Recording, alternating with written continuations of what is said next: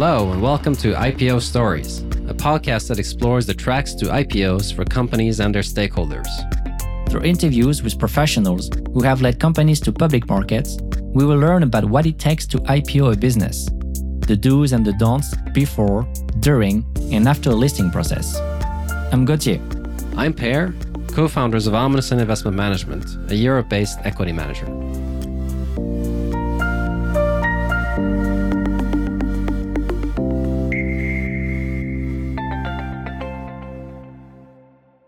Today, we welcome Miguel Stilwell de Andrade, the Chief Executive Officer of EDP, the Portuguese utility company, and EDP Renewables, the listed renewable energy subsidiary.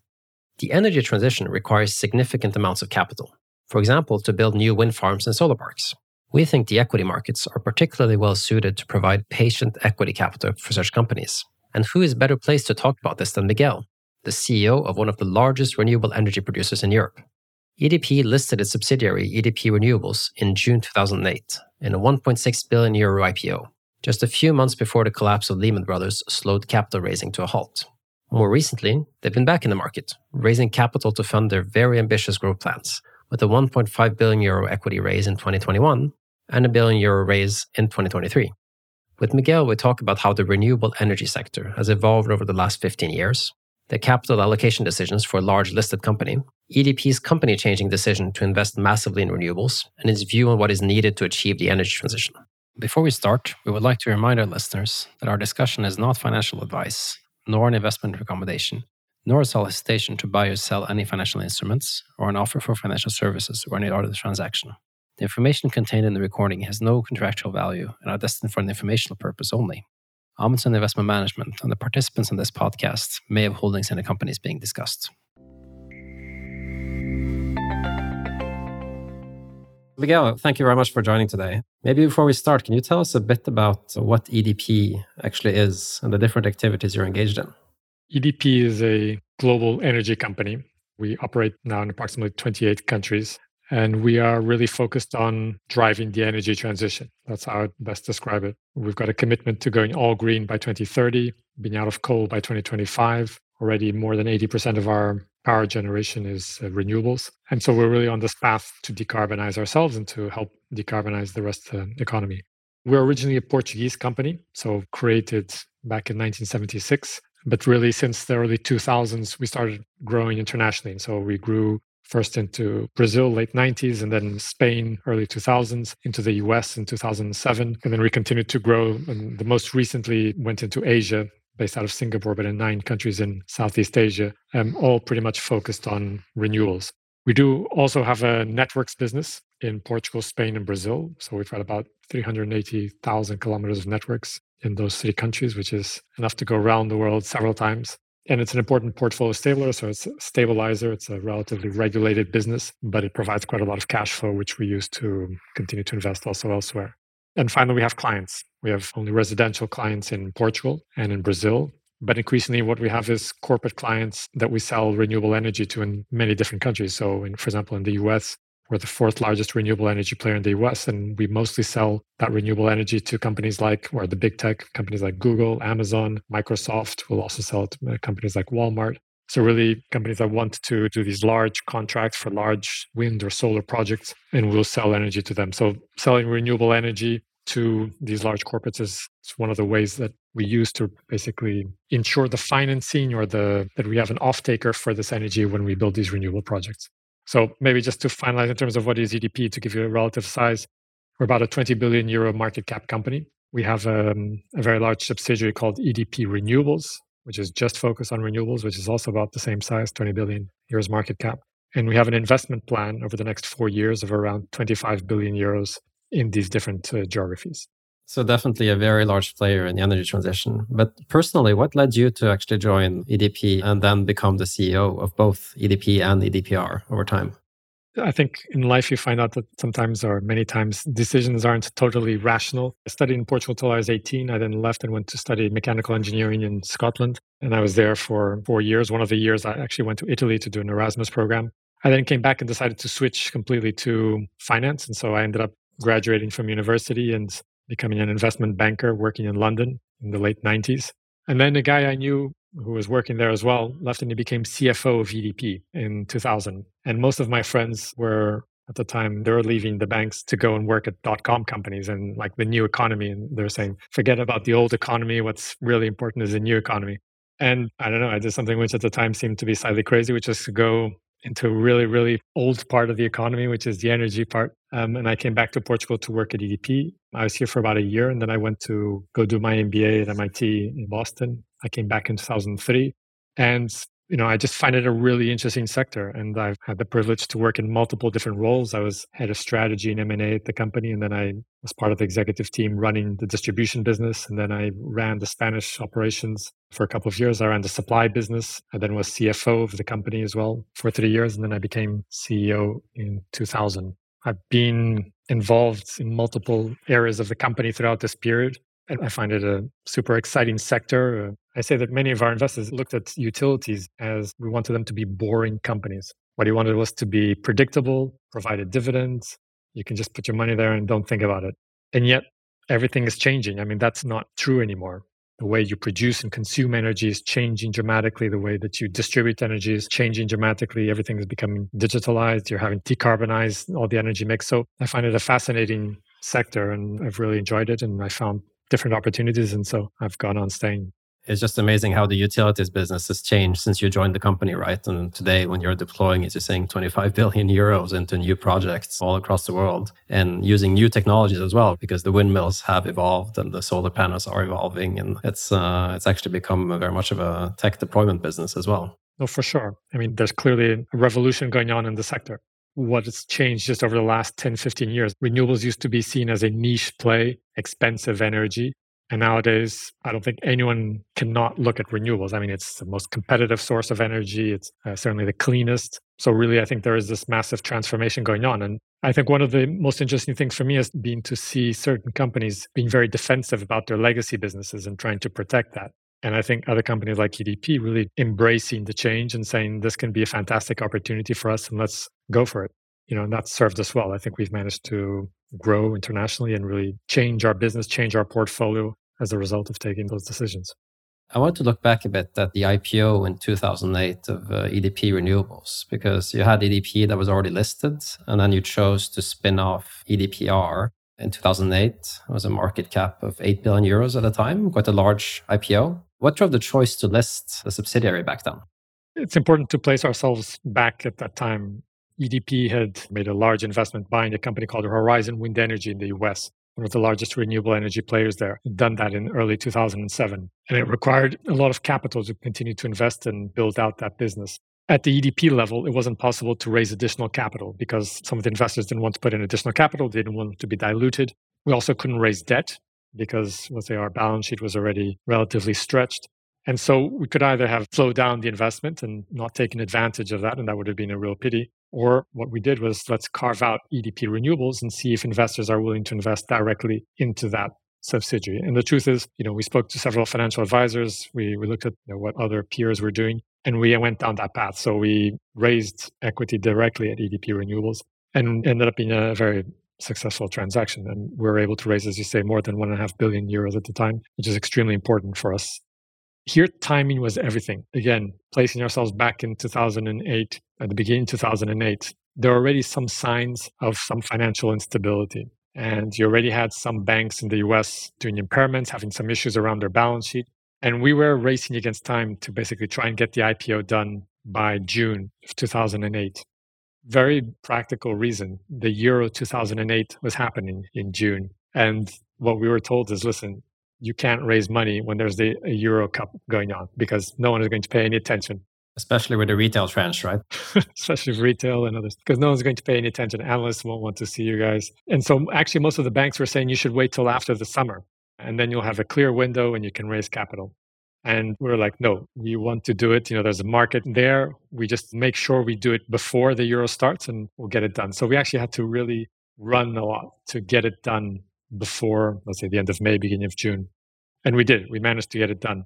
Fortunately, because after the summer of 2008, I think everyone will remember, we had Lehman Brothers and the world collapsed. And it would have been impossible to do the IPO. So I mean, you can go a little bit deeper if you want there, but the biggest lesson I got out of that was if there's a window, you go for it. You should never put back a good IPO, right? Yeah. You should always do it when the timing is there. Exactly. From the investor side, I mean, if you look back in 2008, the economics were not exactly the same, right? There was a lot of subsidies. Was there a lot of pushback about just the economics of renewable energy at the time? I'd say there are two ways of looking at it. One is from the investor side, the other is from the consumer side. To be honest, from the investor side, this was highly regulated. It's true, it was subsidized at the time, but there were very attractive returns. And so you were able to deploy a lot of capital with decent returns, not fantastic returns, but reasonable returns. So from the investor side, that wasn't necessarily a problem. It was more an issue of, okay, is there any regulatory risk? How fast can you grow? I mean, those type of questions. I think from the consumer side, that's where potentially there were issues around, okay, if this energy is being subsidized, is it going to be much more expensive? And is that going to mean a higher bill for us? I think that was true back in 2007, 2008, or that decade. Nowadays, renewables is much more competitive than any other source of energy, and it doesn't require subsidies anymore. But in terms of returns, the returns haven't changed that much, actually. It's just that you don't need the subsidies anymore to get the same type of returns as you did then. And within EDP, as you're saying, a large regulated utility, this was quite a large company-changing bet that you did on renewable energy development. What were the discussions you had at that time around this? Fortunately, Portugal and Spain both at the time were very pro-renewables, more perhaps than other countries. And there was a stable regulatory framework, and there were relatively ambitious goals already at that time for renewables. So in Portugal and Spain, we were lucky to have an ecosystem where it was possible to deploy significant amounts of capital and get decent returns under this sort of regulatory framework. That wasn't possible in other countries. I mean, since then, obviously, the world has evolved and it's changed a lot. So I think that was one point. The second point is that renewables was seen as a niche play. A lot of the other utilities at the time, what they liked was big projects. I mean, a big coal plant, a big nuclear plant, or even gas plants. Renewables was seen as a sort of sideshow, something that wasn't very credible. Certainly, if you were a traditional utility guy, I mean, you didn't really consider renewables to be a credible technology.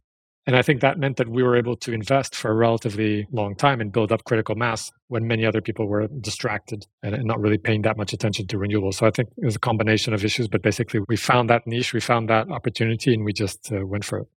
And from the retail investor side, I mean, your retail tranche was 15%, which is quite large. I assume that was mostly Portuguese retail. And it was very popular. You had 8 times oversubscription on that retail tranche. What strategies did you do to get retail interest for the IPO, which probably actually helped on the execution as well? First of all, EDP has a very strong brand, certainly in Portugal and even in Spain. And so I think that helped because we were basically IPOing a company, but that had a brand that people recognized and that was seen as being a solid play. There was a complication because actually EDP Renewables was a little bit of a strange animal in the sense that it was a Spanish company listed in Portugal. So it has this strange governance. But retail investors, I think, were quite enthusiastic about it. I mean, it was an investment in a company that they knew, or at least they knew the brand, sustainable, it had a potential high growth. And so obviously we did a retail campaign. And so we worked with the local banks in Portugal and Spain. They normally have this ability to distribute to shares and to talk to some of their investors, so retail investors. And so ultimately, I think this combination of factors meant that we were able to raise quite a lot of capital, or at least a lot of interest from retail investors. But the bulk was from institutional investors at the end of the day. And in terms of pricing, you already had the benefit of some of your peers being listed. So you had Enel, Renewable Energy, you had Iberdrola. How did you think about pricing the IPO? Was having that peer group already listed a good sort of indication of where the market would be? Or did you use another method? Oh, it was very important. I think certainly in these situations, I mean, investors will always try to benchmark you against someone else. And if there are more peers, they will sort of try to find proxies and figure out, are you bigger, are you smaller, are you better? What countries are you in? What are the similarities? And then use that benchmark, that market benchmark to do your own pricing. So I think we were able to come in with a relatively good pricing. So in line with peers, we certainly wasn't at a discount. And I think that was also important to us. We are one of the leading players of renewables and we were recognized as that. EDP Renewables continues to this day to be one of the few, many of the other renewable players in the meantime have been folded back into their companies. Yeah, today, EDPR is the benchmark, right? Especially in Europe. It is the benchmark. It is the largest renewable energy player in Europe. And your choice then of keeping it listed, because as you said, Enel, EDF, Iberdrola all basically folded these companies back into the mothership. Your choice of keeping EDPR listed, what drove that? I mean, one part is that it's expensive to buy it back, to be honest.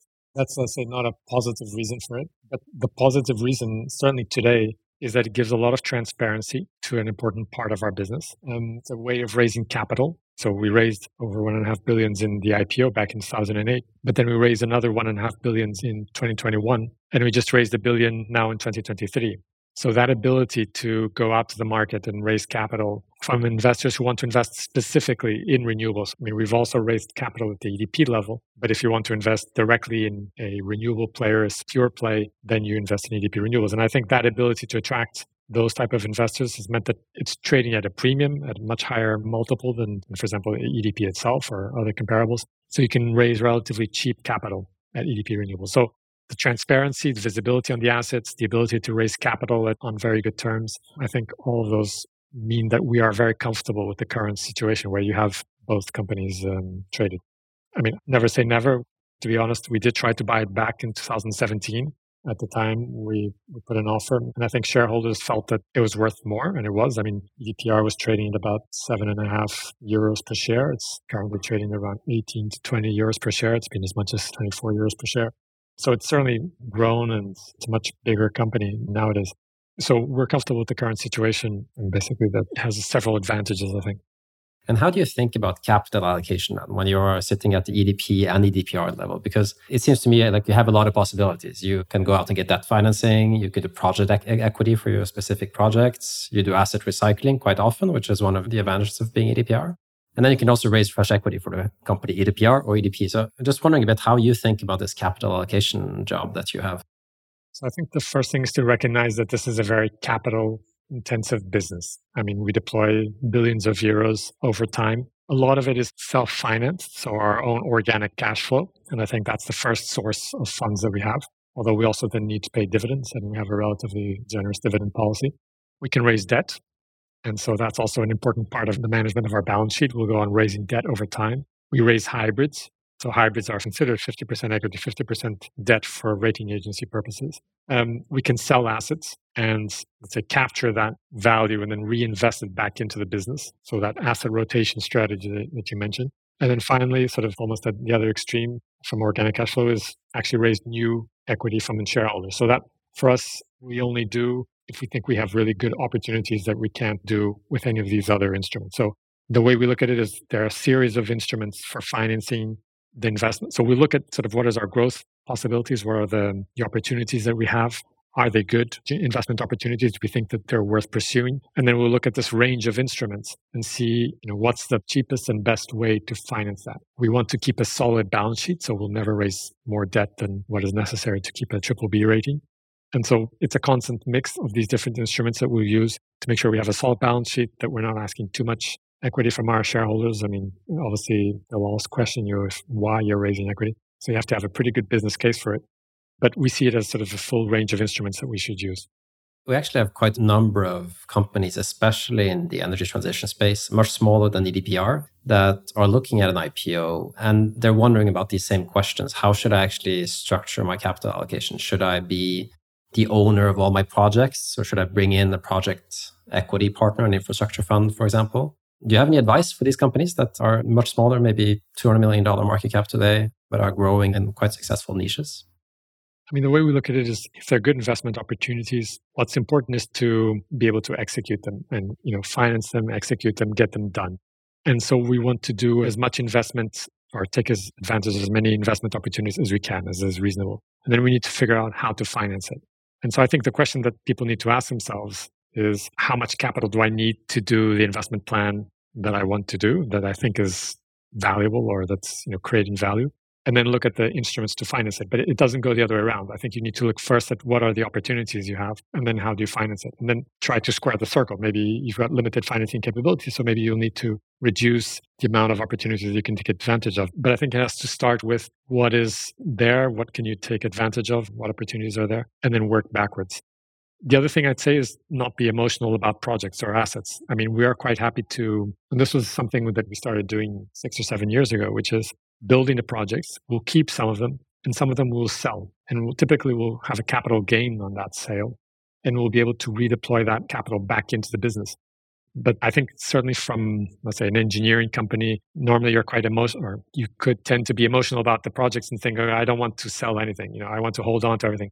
But I think our mission is really to invest well, to drive this energy transition. And so if that means that at some point you need to sell some assets to be able to build new ones that are profitable, then you should do it and not just hold on to what you have, because then you also don't move forward. And I think for us, that's been one of the most important parts. Our portfolio has changed dramatically over time. We've sold gas assets, we've sold coal assets. We've gone on, selling certain assets to free up the balance sheet to reinvest in new assets that we can build and to really drive this transition. Between 2008 and 2021, you actually didn't come to the market to raise equity as EDPR. But then in 2021, you raised $1.5 billion. It's actually the first transaction we participated in as Amundsen when we launched. So quite emotional about that one still. But then you came back in 2023, you raised €1 billion, underwritten by GIC. So obviously this is a great way to raise capital. It's very fast. It's quite a lot of money. But what changed actually in 2021 that drove you to then come to the market? First, we had a new team.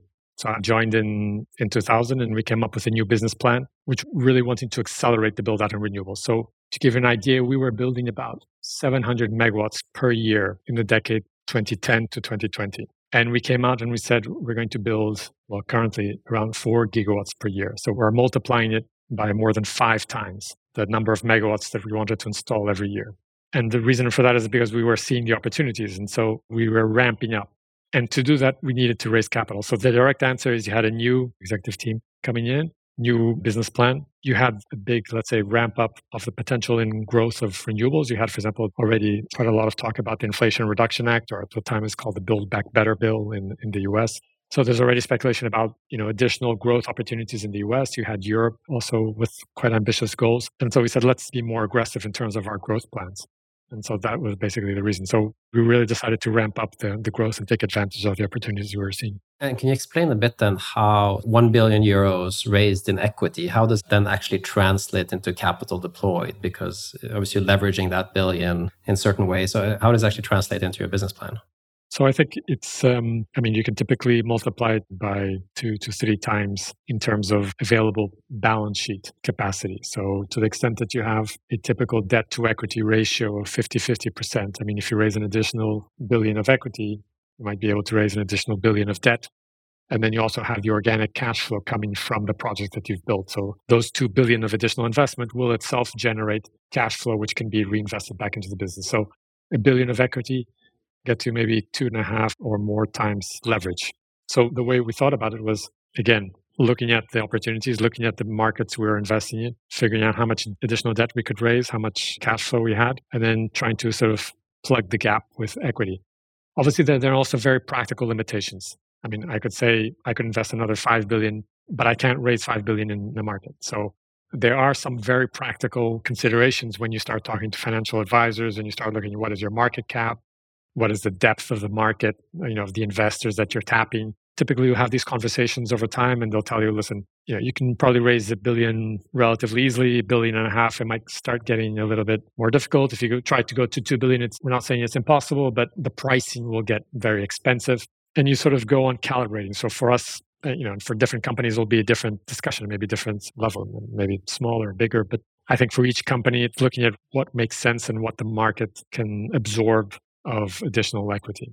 And so I think, again, we've built those relationships with financial advisors over many, many years. And so I think we ourselves also have a relatively good feeling for what's in the market. We talk to investors all the time through the various roadshows that we do. And so we get a sense for what is possible and what's not possible, or what is attractive or not. And when you compare to your peers who are then part of larger groups, do you think it's offering you an advantage, that sort of separate listing of EDPR? I think at the moment, yes, for sure. For the reasons I mentioned, I think transparency, the ability to raise capital, the fact that it is a pure play, and so it deserves a premium multiple, and it gets a premium multiple, which typically is then reflected also on the EDP, say, mother company.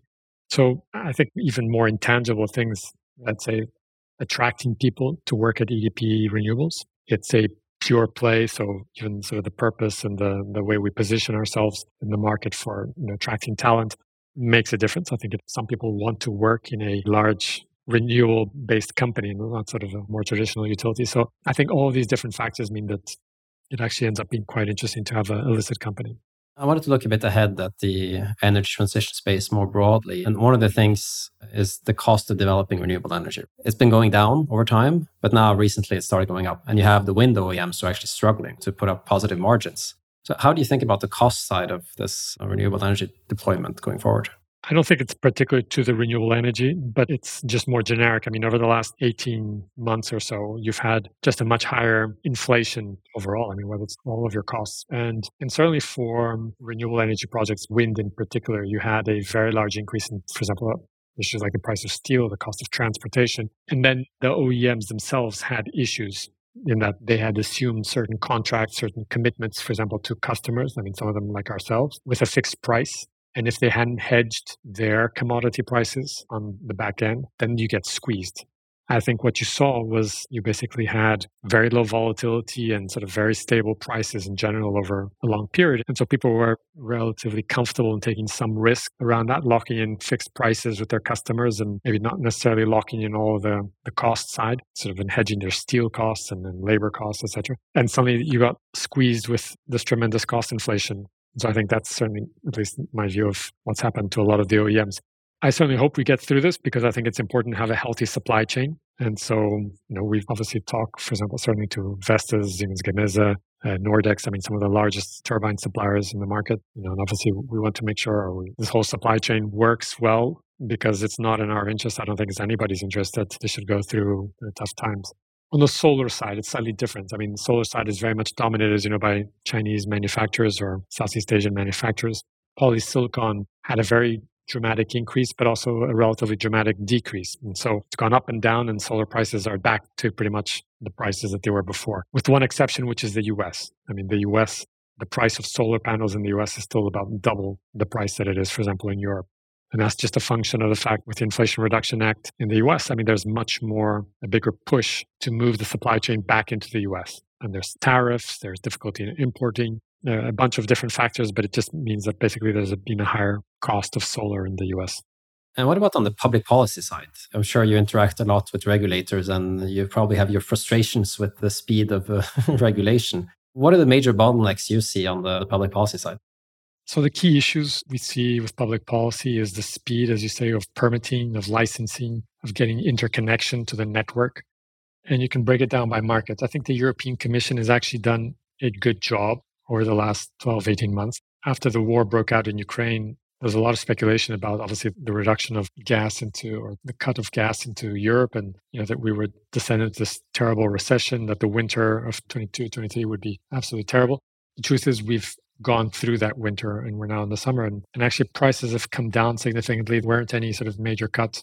I think Europe has done a good job. The member states have done a good job at that level. However, I do think that at the more granular level, in terms of actually then building up renewable projects so that you can reduce that dependency on gas. Because now if it's not dependency on gas from Russia, it's from Qatar or it's Nigeria or it's the US. I mean, we need to get away from that dependency on third countries, and particularly because it's more expensive than if you can actually build out renewables. So I think the Commission has given certain guidelines that you should simplify the licensing and permitting and you should accelerate the projects. It's now down to the member states. And some member states are being more active, more proactive than others, but there's still a lot to be done. As you say, I think there is some frustration. In general, I'd say the companies that can scale up much more quickly than some of these public administrations, which need to, there's been a big overload of some of these public administrations because they're really having to process a lot more requests for permits and licenses and so forth. But they need to, as I say, you need to digitalize these processes, you need to standardize them, you need to simplify them, you need to provide more resources, more people in some cases to just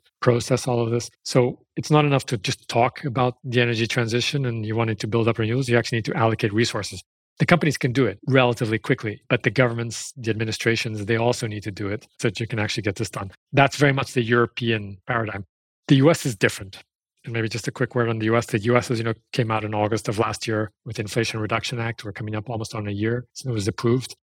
Majorly consequential piece of legislation, really generous incentives and support for build out of renewables, electrical vehicles, but also with we call it a relatively protectionist component. So really incentivizing made in the US. bringing the manufacturing supply chain into the US, both solar and, let's say, on the wind side. So it's a slightly different dynamic there. I'd say it's relatively simpler to license and to permit in the US. There's still bottlenecks, still a lot of requests, for example, for interconnection, which need to get done. But I think the US will move forward maybe more quickly than Europe in some cases. Are there any countries you think are leading there in terms of digitalization and efficiency of the permitting? I'd actually say Portugal, even though it's a small country, is doing a relatively good job. We're already at about 60 to 70% renewable penetration. They've done things which can sound very basic, but can be actually relatively important. Things like if you have this certain capacity awarded, let's say in the past of 100 megawatts, they said you can go up to 110 or 120. So you can put in more capacity as long as you then curtail it so you don't inject more than the required capacity. I mean, what does this mean? It means most of the time you're not operating at full capacity. I mean, the wind is not blowing at its maximum speed all of the time. And so if you put in more capacity, probably for the average, you'll be able to inject more energy into the network. And maybe there'll be a couple of hours over the year where you actually maybe need to shut off some of the turbines just so you don't put in too much energy or overload the system. But you can optimize that. And so you don't need to be dimensioning it so that you never go the maximum capacity. Like you can actually control the amount of capacity that you're actually using. So maybe that's just one small example. But another one, which I think is extremely important as well, is what we call hybridization, which is putting multiple technologies on the same line, on the same interconnection with the network. So you can have wind, you can have solar, you can have hydro, you can have batteries, you have combinations of these. And they don't always operate at the same time. I mean, the wind isn't always necessarily blowing during the day, but the solar is working during the day. It doesn't work at night. There's more hydro in the winter, obviously, than in the summer. Combining these different technologies on the same line, on the same sort of tube, if you want, injecting it into the network, you can optimize this energy. This is actually something which is relative. I mean, the computer can model what these profiles would look like and you can optimize it. And that's a better way of using the existing infrastructure without needing to put in a lot of additional infrastructure. Unfortunately, that's not possible in a lot of countries. And so it would be one way where if you have, for example, a lot of already existing wind projects, you can suddenly put in a lot of solar projects on the same point without needing sort of all of this licensing and permitting. So I think sometimes there are little things which sound like little things, but actually you can scale up much more quickly than you otherwise would. And so we've been advocating that in many different member states and even in, for example, in the US.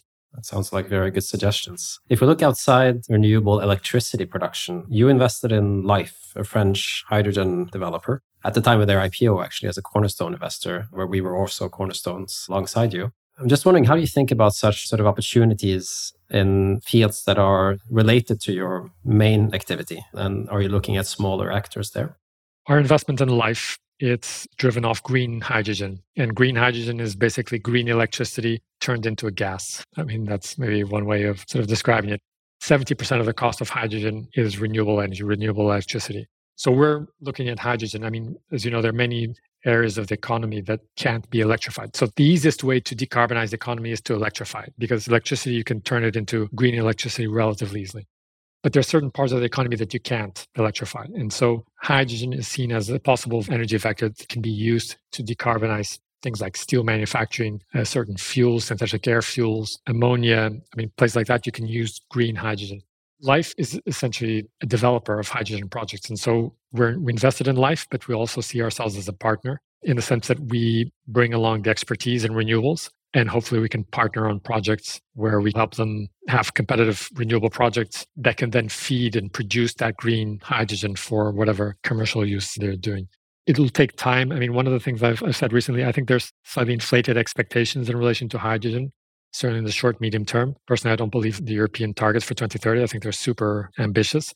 I think we tend to, in general, I don't know if it's a fact, but it's a well-known sort of a view that people tend to overestimate the impact certain technologies will have in the short term and underestimate the impact they'll have in the medium long term. And I think this is probably one of those cases. I think people are expecting hydrogen to come in much faster than it probably will.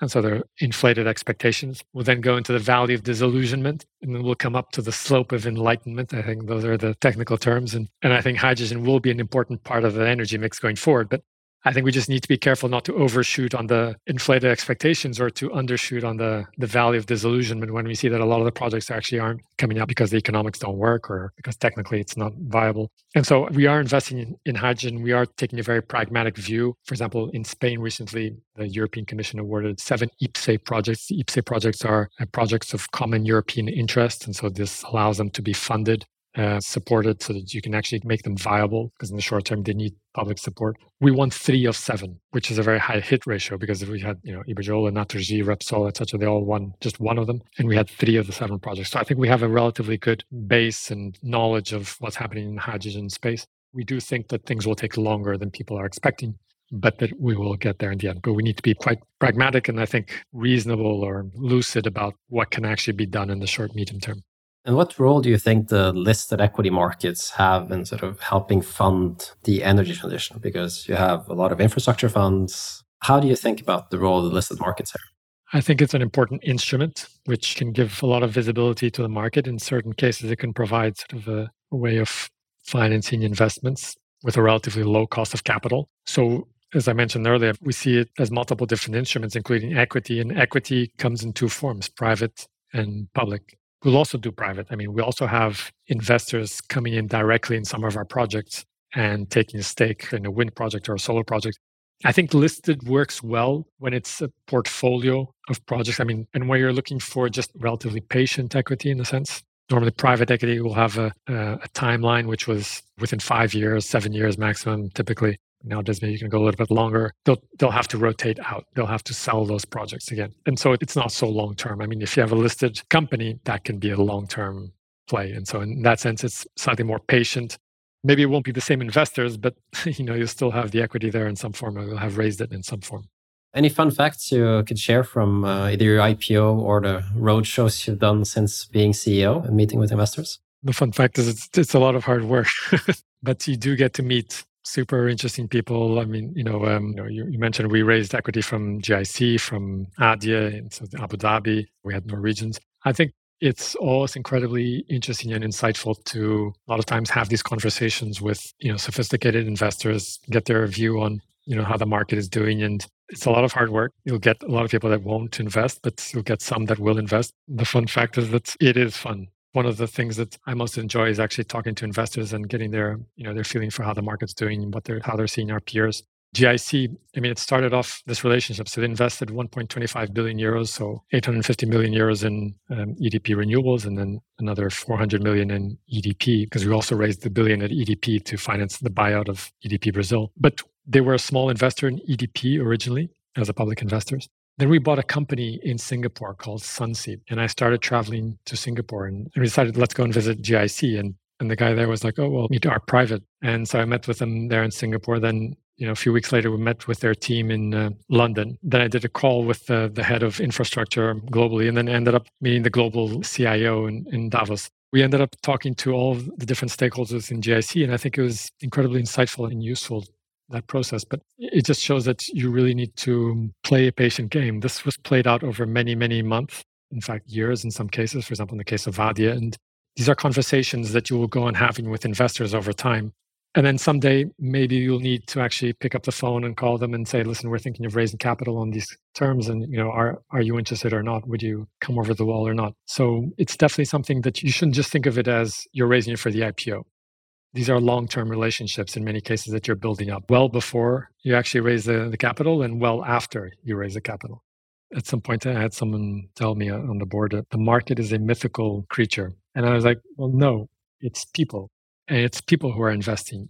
And you need to build up those relationships because those people on the other side who are deploying capital, they need to know the company. They need to know who's the management team. They're taking decisions. And so a lot of times we talk about the market, but the market is made up of individuals who are taking decisions every single day. And I think those relationships over time are incredibly important to develop because, as I say, you shouldn't just think of it as on a transactional basis. That it's like, okay, I've raised the capital, bye-bye. No, it starts well before and it never ends. It's an ongoing process. And in your case, it's a track record built up over 15 years of EDPR as a separate company, right? And then you're actually able to raise, let's say, €1 billion overnight with some very high quality investors. And then it's very fast once you get there, but it's a long way to get there, right? Miguel, thank you very much. This was very interesting. We went through a lot of the fields of energy transition together and learned a lot in the process. So thank you for that. And best of luck with deploying the strategy going forward. I think it's important for you as a company and also for Europe and the US and Asia. So looking forward to that. Thank you for having me on. It's a pleasure to talk to you, and thank you for all the questions. And hopefully it was interesting, and I'm happy to talk again. Thank you for listening to IPO Stories. In future episodes, we'll host CEOs, CFOs, advisors, and other participants in the IPO process to learn from their experience, like from Miguel today. If you like the show, please follow us on Spotify or Apple Podcasts and share the show with people around you. If you have questions about the IPO process that you'd like us to address with future guests, please get in touch at contact@ipostories.com. If you're interested in our views on the IPO process in general, please follow our LinkedIn feed on Amundsen Investment Management.